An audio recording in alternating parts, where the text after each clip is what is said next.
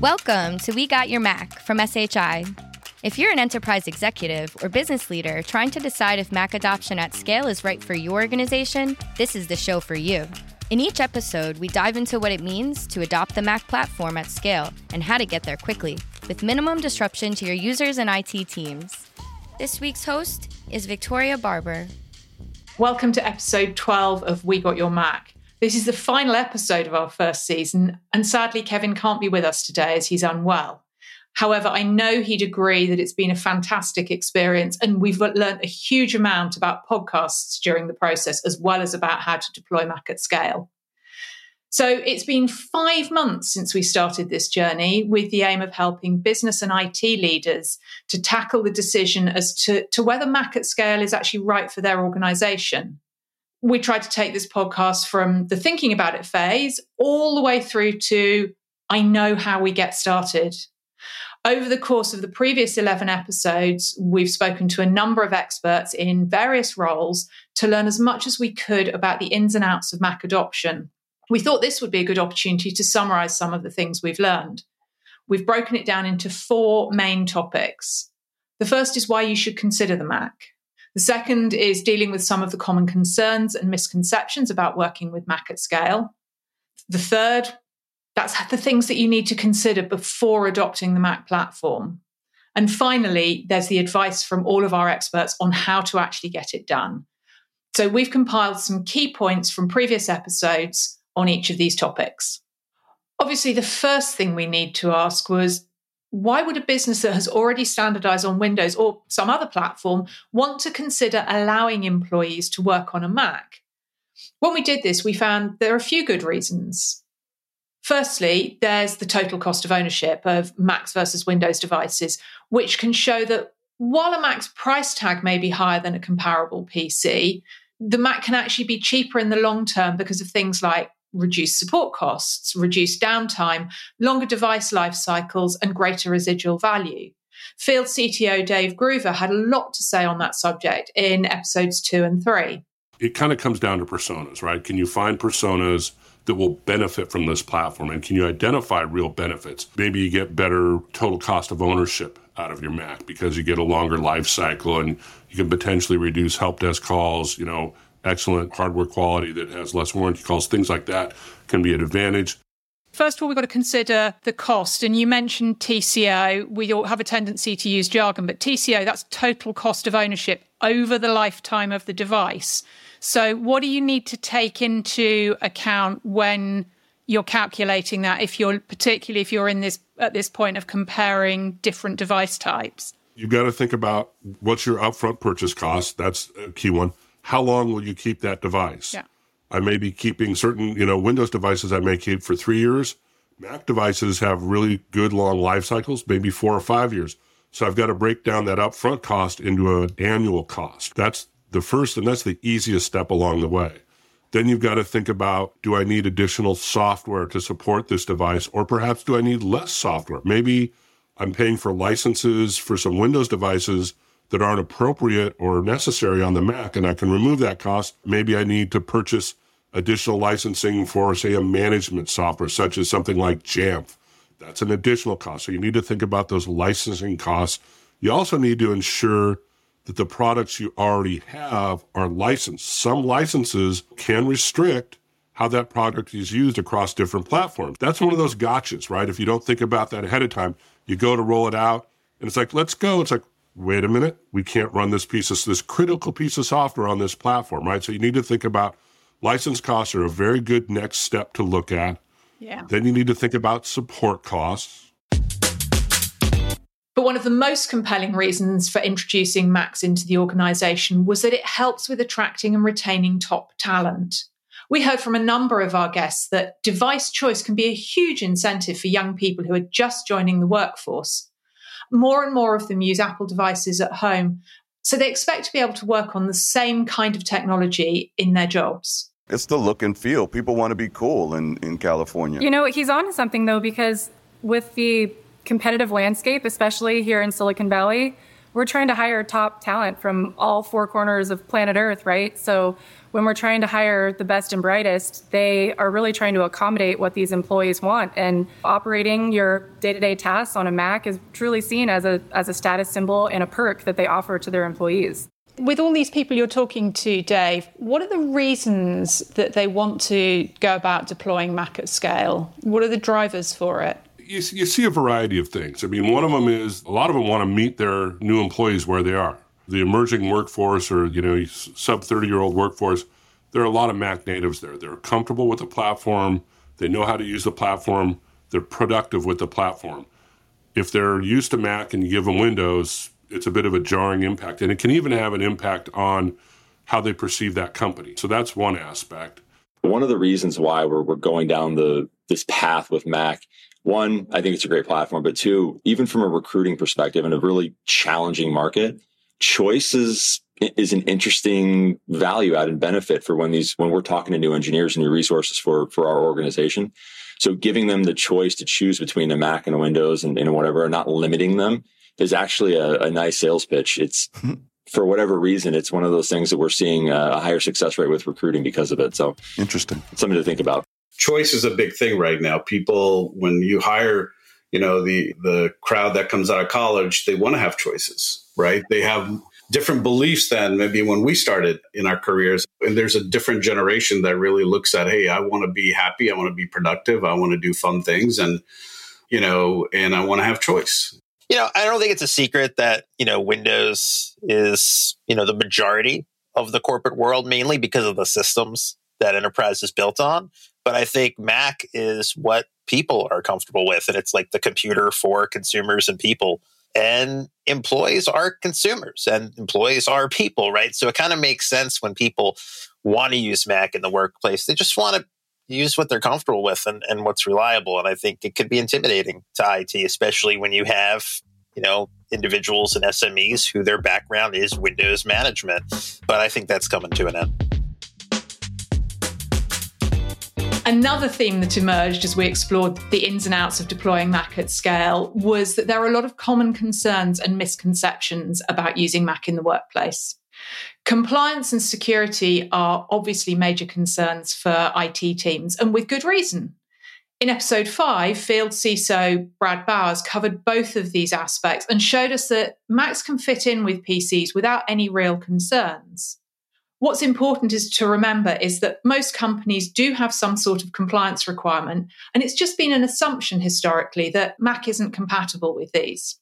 Apple's done a really good job of moving things to the right. And when I say that, I'm referring to making it so it's more of a corporate, sustainable, easy to integrate into business processes and solutions, and really just making it so it has the same level of accoutrements and controls that can be applied to it. And this is why we're starting to see the Macs more and more leveraged in corporate environments. And this comes down to the tools that they've done natively, but also just how they're being used and what controls can be applied around them. The compliance piece is absolutely huge. So a stumbling block that the Macs have always had is I can't put the same level of monitoring, the same level of compliance pieces, the same level of checks and boundaries that I need in order to allow them to be widely used across the organization. That has really changed. With the adoption of just changes that Microsoft has made in their stack from an Active Directory perspective to really more of the things that Apple has brought into the mix, you now can have that same level of control. And the common ones that we see are, well, I have a requirement because I'm a publicly traded company that I have things like when I log into the machine, I'm presented with a banner that says you're logging into a corporate asset, to enforcing password complexity, compliance and histories, things like that, to not being able to add applications. All of those are elements that historically had made it a little bit more difficult to bring the Macs into the corporate environment. Those are now native. They can be done now much easier. When it comes to security, there's a common myth that Macs don't attract the same kind of attacks or malware as PCs. But Brad told us that that's not actually true. There have actually been a few high-profile examples of Mac malware recently, but because of Apple's closed ecosystem and some of the steps they've taken to verify applications, the Mac does actually have some security advantages over Windows. The PCs have the scars on their back from decades of having both nation-state actors, malicious users, malware viruses coming after those targets for a very, very long time. And as the Macs have gotten more popular, they're starting to see some of that and they're starting to weather through it. And they're doing a pretty good job. I mean, we're seeing them be able to deal with the same level and complexities of attacks that we've seen on even the most hardened PCs. So a big chunk of what makes the Macs very secure is the fact that they do a much better job than a lot of their competitors when it comes to monitoring, approving, and really analyzing the applications that are supported on the devices. This is something that had historically been a reason why iOS devices like the iPhone and the iPads were more inherently secure than some of the competitors because of that closed ecosystem. Since Apple requires that any application that is run on these devices be signed by a valid Apple certificate, come from a known good source.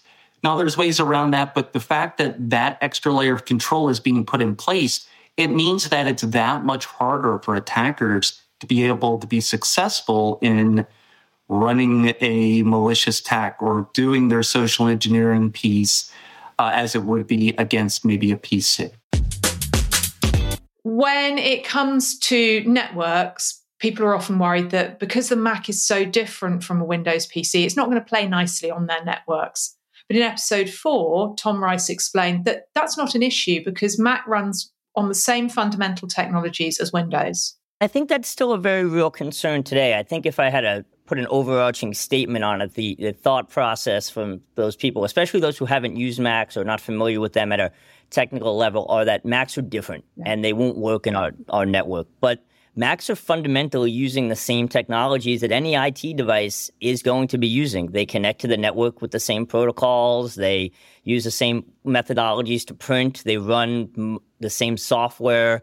So the conception that if I bring Macs onto my network, I'll have to change the architecture, or I'll have to put in completely new systems, or this won't work because it only works on this type of platform is a big hurdle that we struggle with to make sure people understand. And I say struggle, it's just making sure they understand the fact that you're not fundamentally changing things. You're just saying you're bringing a new, device into the network, just as you may switch from a Mazda to a Toyota. You're bringing your device on, and this will work the exact same way that your Mazda worked. Application compatibility used to be a major concern for a lot of organizations because there was a time when Mac users got a completely different version of the application to Windows users. But those days are long over. More and more of the most used applications, like Microsoft's Office Suite, for example, are now completely cross-platform. And in many cases, they're fully web-based. So for those Mac users that do need to run an application that's only compatible with Windows, there are still things like virtualization or cloud PCs that can be used. Dave Groover and Steve Weiner both addressed this for us in episodes 2 and 9, respectively. Probably the number one thing is application compatibility. And you sort of see some general alignment.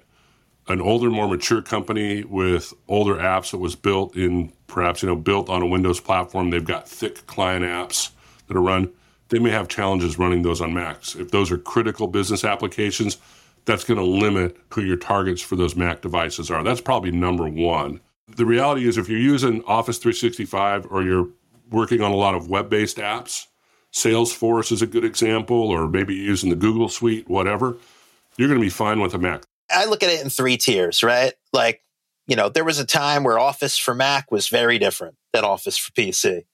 That's over, right? So here's the deal. If you're basic, if you're a user and your bread and butter is productivity apps like Microsoft Office, you're good to go. Let's take it a next tier. Let's say you use Visio or Project, things that aren't Mac native. I could very easily use a product like, Parallels to virtualize Windows on Apple Silicon because Windows has Apple Silicon native, ARM-friendly versions, separate thing.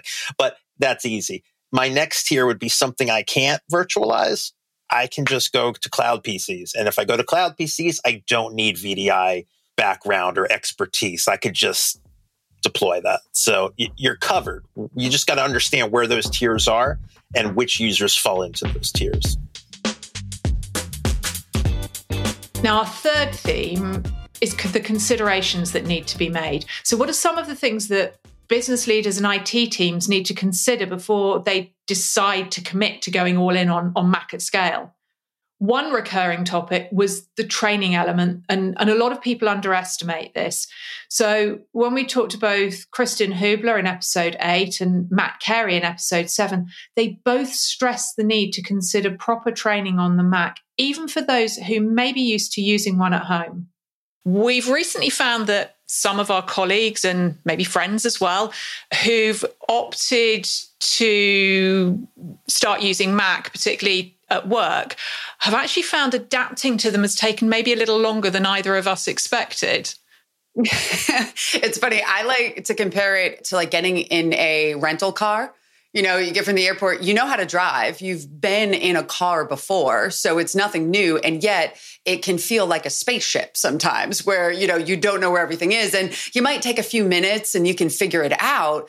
But at the end of the day, are you actually using all the features of that car? Do you know where the heated seats are? Do you know how to use cruise control? Most of the time people don't. And so when we switch to devices, it can be very easy to oversimplify and just think, all right, yeah, I did it here. I can do it over there. But there's always a learning curve, even when it's easy to use and even when you love it. Because for most organizations, it's a common story I see all the time. The pandemic pushed everybody to the technology, to the remote work, and everyone did an amazing job. You know, we survived. IT teams rolled things out as quickly as they could, provided the support they could.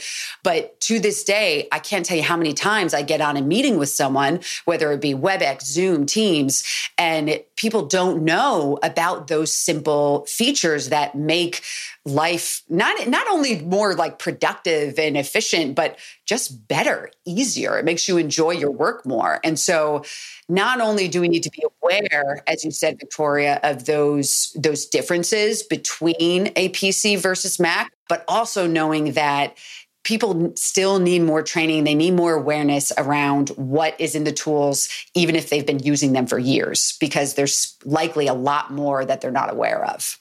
The training element was a little different, trying to get that adoption and walking some of the executives through how to log in, how to look at your file structure differently. A lot of the stuff that if you have worked on a Mac for a long time, it just comes very easy, but your hotkeys are different. Everything is different about the Mac OS, but it is a process. And I think we didn't realize it was as much of a process, and we didn't have necessarily the right internal mechanisms in place to deal with some of those questions, because there's more questions than we anticipated. So I think that if we were to redo this, strategy and communication would absolutely be more on the forefront than just focusing on the technology side. When deciding who should be able to use a Mac, both Tom Rice and Steve Weiner recommended not just solving for the fringe or making large policy decisions based on the needs of a small number of users. The other part of that question is more introspective and I think harder for organizations to answer. You know, you'd mentioned about, we have this tool set because this one function 5 people in our company use, and that's why we bought it. And so you really have to ask the hard question is, well, do those 5 people need it? And is there not another tool that does something maybe not the same, but similar, that is now cross-platform? And that takes a little bit more look in the mirror kind of approach and hard decisions that have to be made, especially because you know those 5 people will be upset. Even if you're in a 100,000 person company, you don't want to upset those 5 people who have used this tool their entire lives. We call it workforce analysis. A big thing we do is looking at, how do you group your users and what do they do? And we never solve for the fringe. The worst thing someone could do is bring up to me, well, let's say I'm going to move to Mac. I can't because, I have certain users who do X, Y, and Z. What's the numbers on that? Is it 2%? Are we really going to make these broad strategy changes for 2%? For outliers? No, you leave the fringe, because by the time you've done addressing the masses, the fringe might have solved itself. Because those are just big changes that have to be made. If so-and-so can't use a Mac or use a cloud solution or use a insert whatever technology, because they're stuck on an app that some independent service person is still managing for them and it's one guy, that's not sustainable anyway. Finally, we heard a lot of great advice from our guests about how to get started with Mac adoption. Both Dave Groover and Henry Patel gave us some really great tips for building a business case. What would be your top 3 tips for building a business case out of everything we've discussed? Make sure you've got the green dollars, the hard dollars to support your basic premise and understand where that sits. When it comes to soft dollars, don't overpromise. And then if you exceed that, scream to the high hills about how good you did. And then I think the other one is really think through your timing. Make sure you've thought through the timing of implementation, when you'll spend, when you'll get return. And if I can add a fourth one, just know your audience. Know who you're talking to at various aspects of this business case development. Really mapping out who the stakeholders are here, right? Why would this be important to the company, number one? Why would choice be important? And who would be most interested in helping kind of make choice happen because it's in their vested interest, right? So when you think about different stakeholders, right? We think about our HR team, right? Because they're recruiting people, right? Or trying to retain people. That's an important stakeholder. Clearly, finance is a stakeholder because they're going to want to know, what is this thing going to cost, right? There's the acquisition cost versus the residual value. You know, Apple has different programs. You have different programs to help support it, right? In terms of leasing, et cetera. But you can realize the long-term benefit of the Mac, you know, because you do have that high residual value. The thing next to layer on is your support teams. Like, hey, how much are we spending on, supporting, the Mac today, the PCs today? Do we have the right staffing? What if we brought in the right staffing? You may not be able to have that direct conversation, but your management layers may, right? And you need to go solicit that help. So there's some fundamental things is really just understanding if you want to bring choice into the program. If you're at the mid layer, then you got to work your way up. If you're a top layer, then you have access to a lot of stakeholders already. So it's about building the business case for it and talking to the right ones.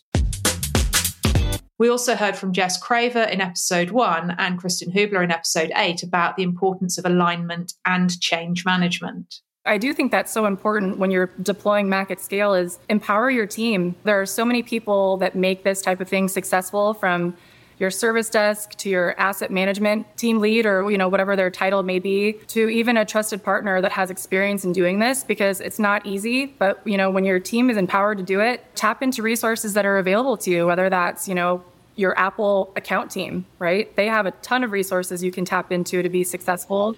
And that's going to be in any type of change management. When you deploy technology, you need to do a certain amount of discovery. You need to ask your end users, how are you working? Ask those people that are developing those tools, making those decisions. What are your plans 6 months down the road, 12 months down the road? And make sure that you're able to kind of plan around that and incorporate that into what you're doing. Don't make assumptions. Don't assume that it's going to be easy for everyone. Don't assume everyone knows the jargon you're using, the language. If you talk about even an operating system, you'd be surprised how many people don't even understand what you mean with that, or a browser, like simple terms. So making sure that, you're not making any assumptions of the capabilities or the workflows when you're deploying technology. If you do have assumptions, make sure you validate them before doing any large changes. Finally, there's support. We learned that it's incredibly important to offer first-rate support for Mac users to avoid confusion and frustration. Kristen Hubler recommends on-demand support to help reinforce training, while Tom Rice in episode 4 recommends ensuring that everyone in the organization can get the same level of support regardless of the platform that they use. In episode 10, Henry Patel told us about his experience of working with Fletcher Previn at IBM and how important it was that they built out a dedicated Apple support team to make sure that they had the right expertise in place. Establish some sort of on-demand support. This might be e-learning, this might be an intranet site, anything that people can go to after that live training, after that push. If you do everything right, you've probably done a communication plan, you've given them documents to reference, something like that.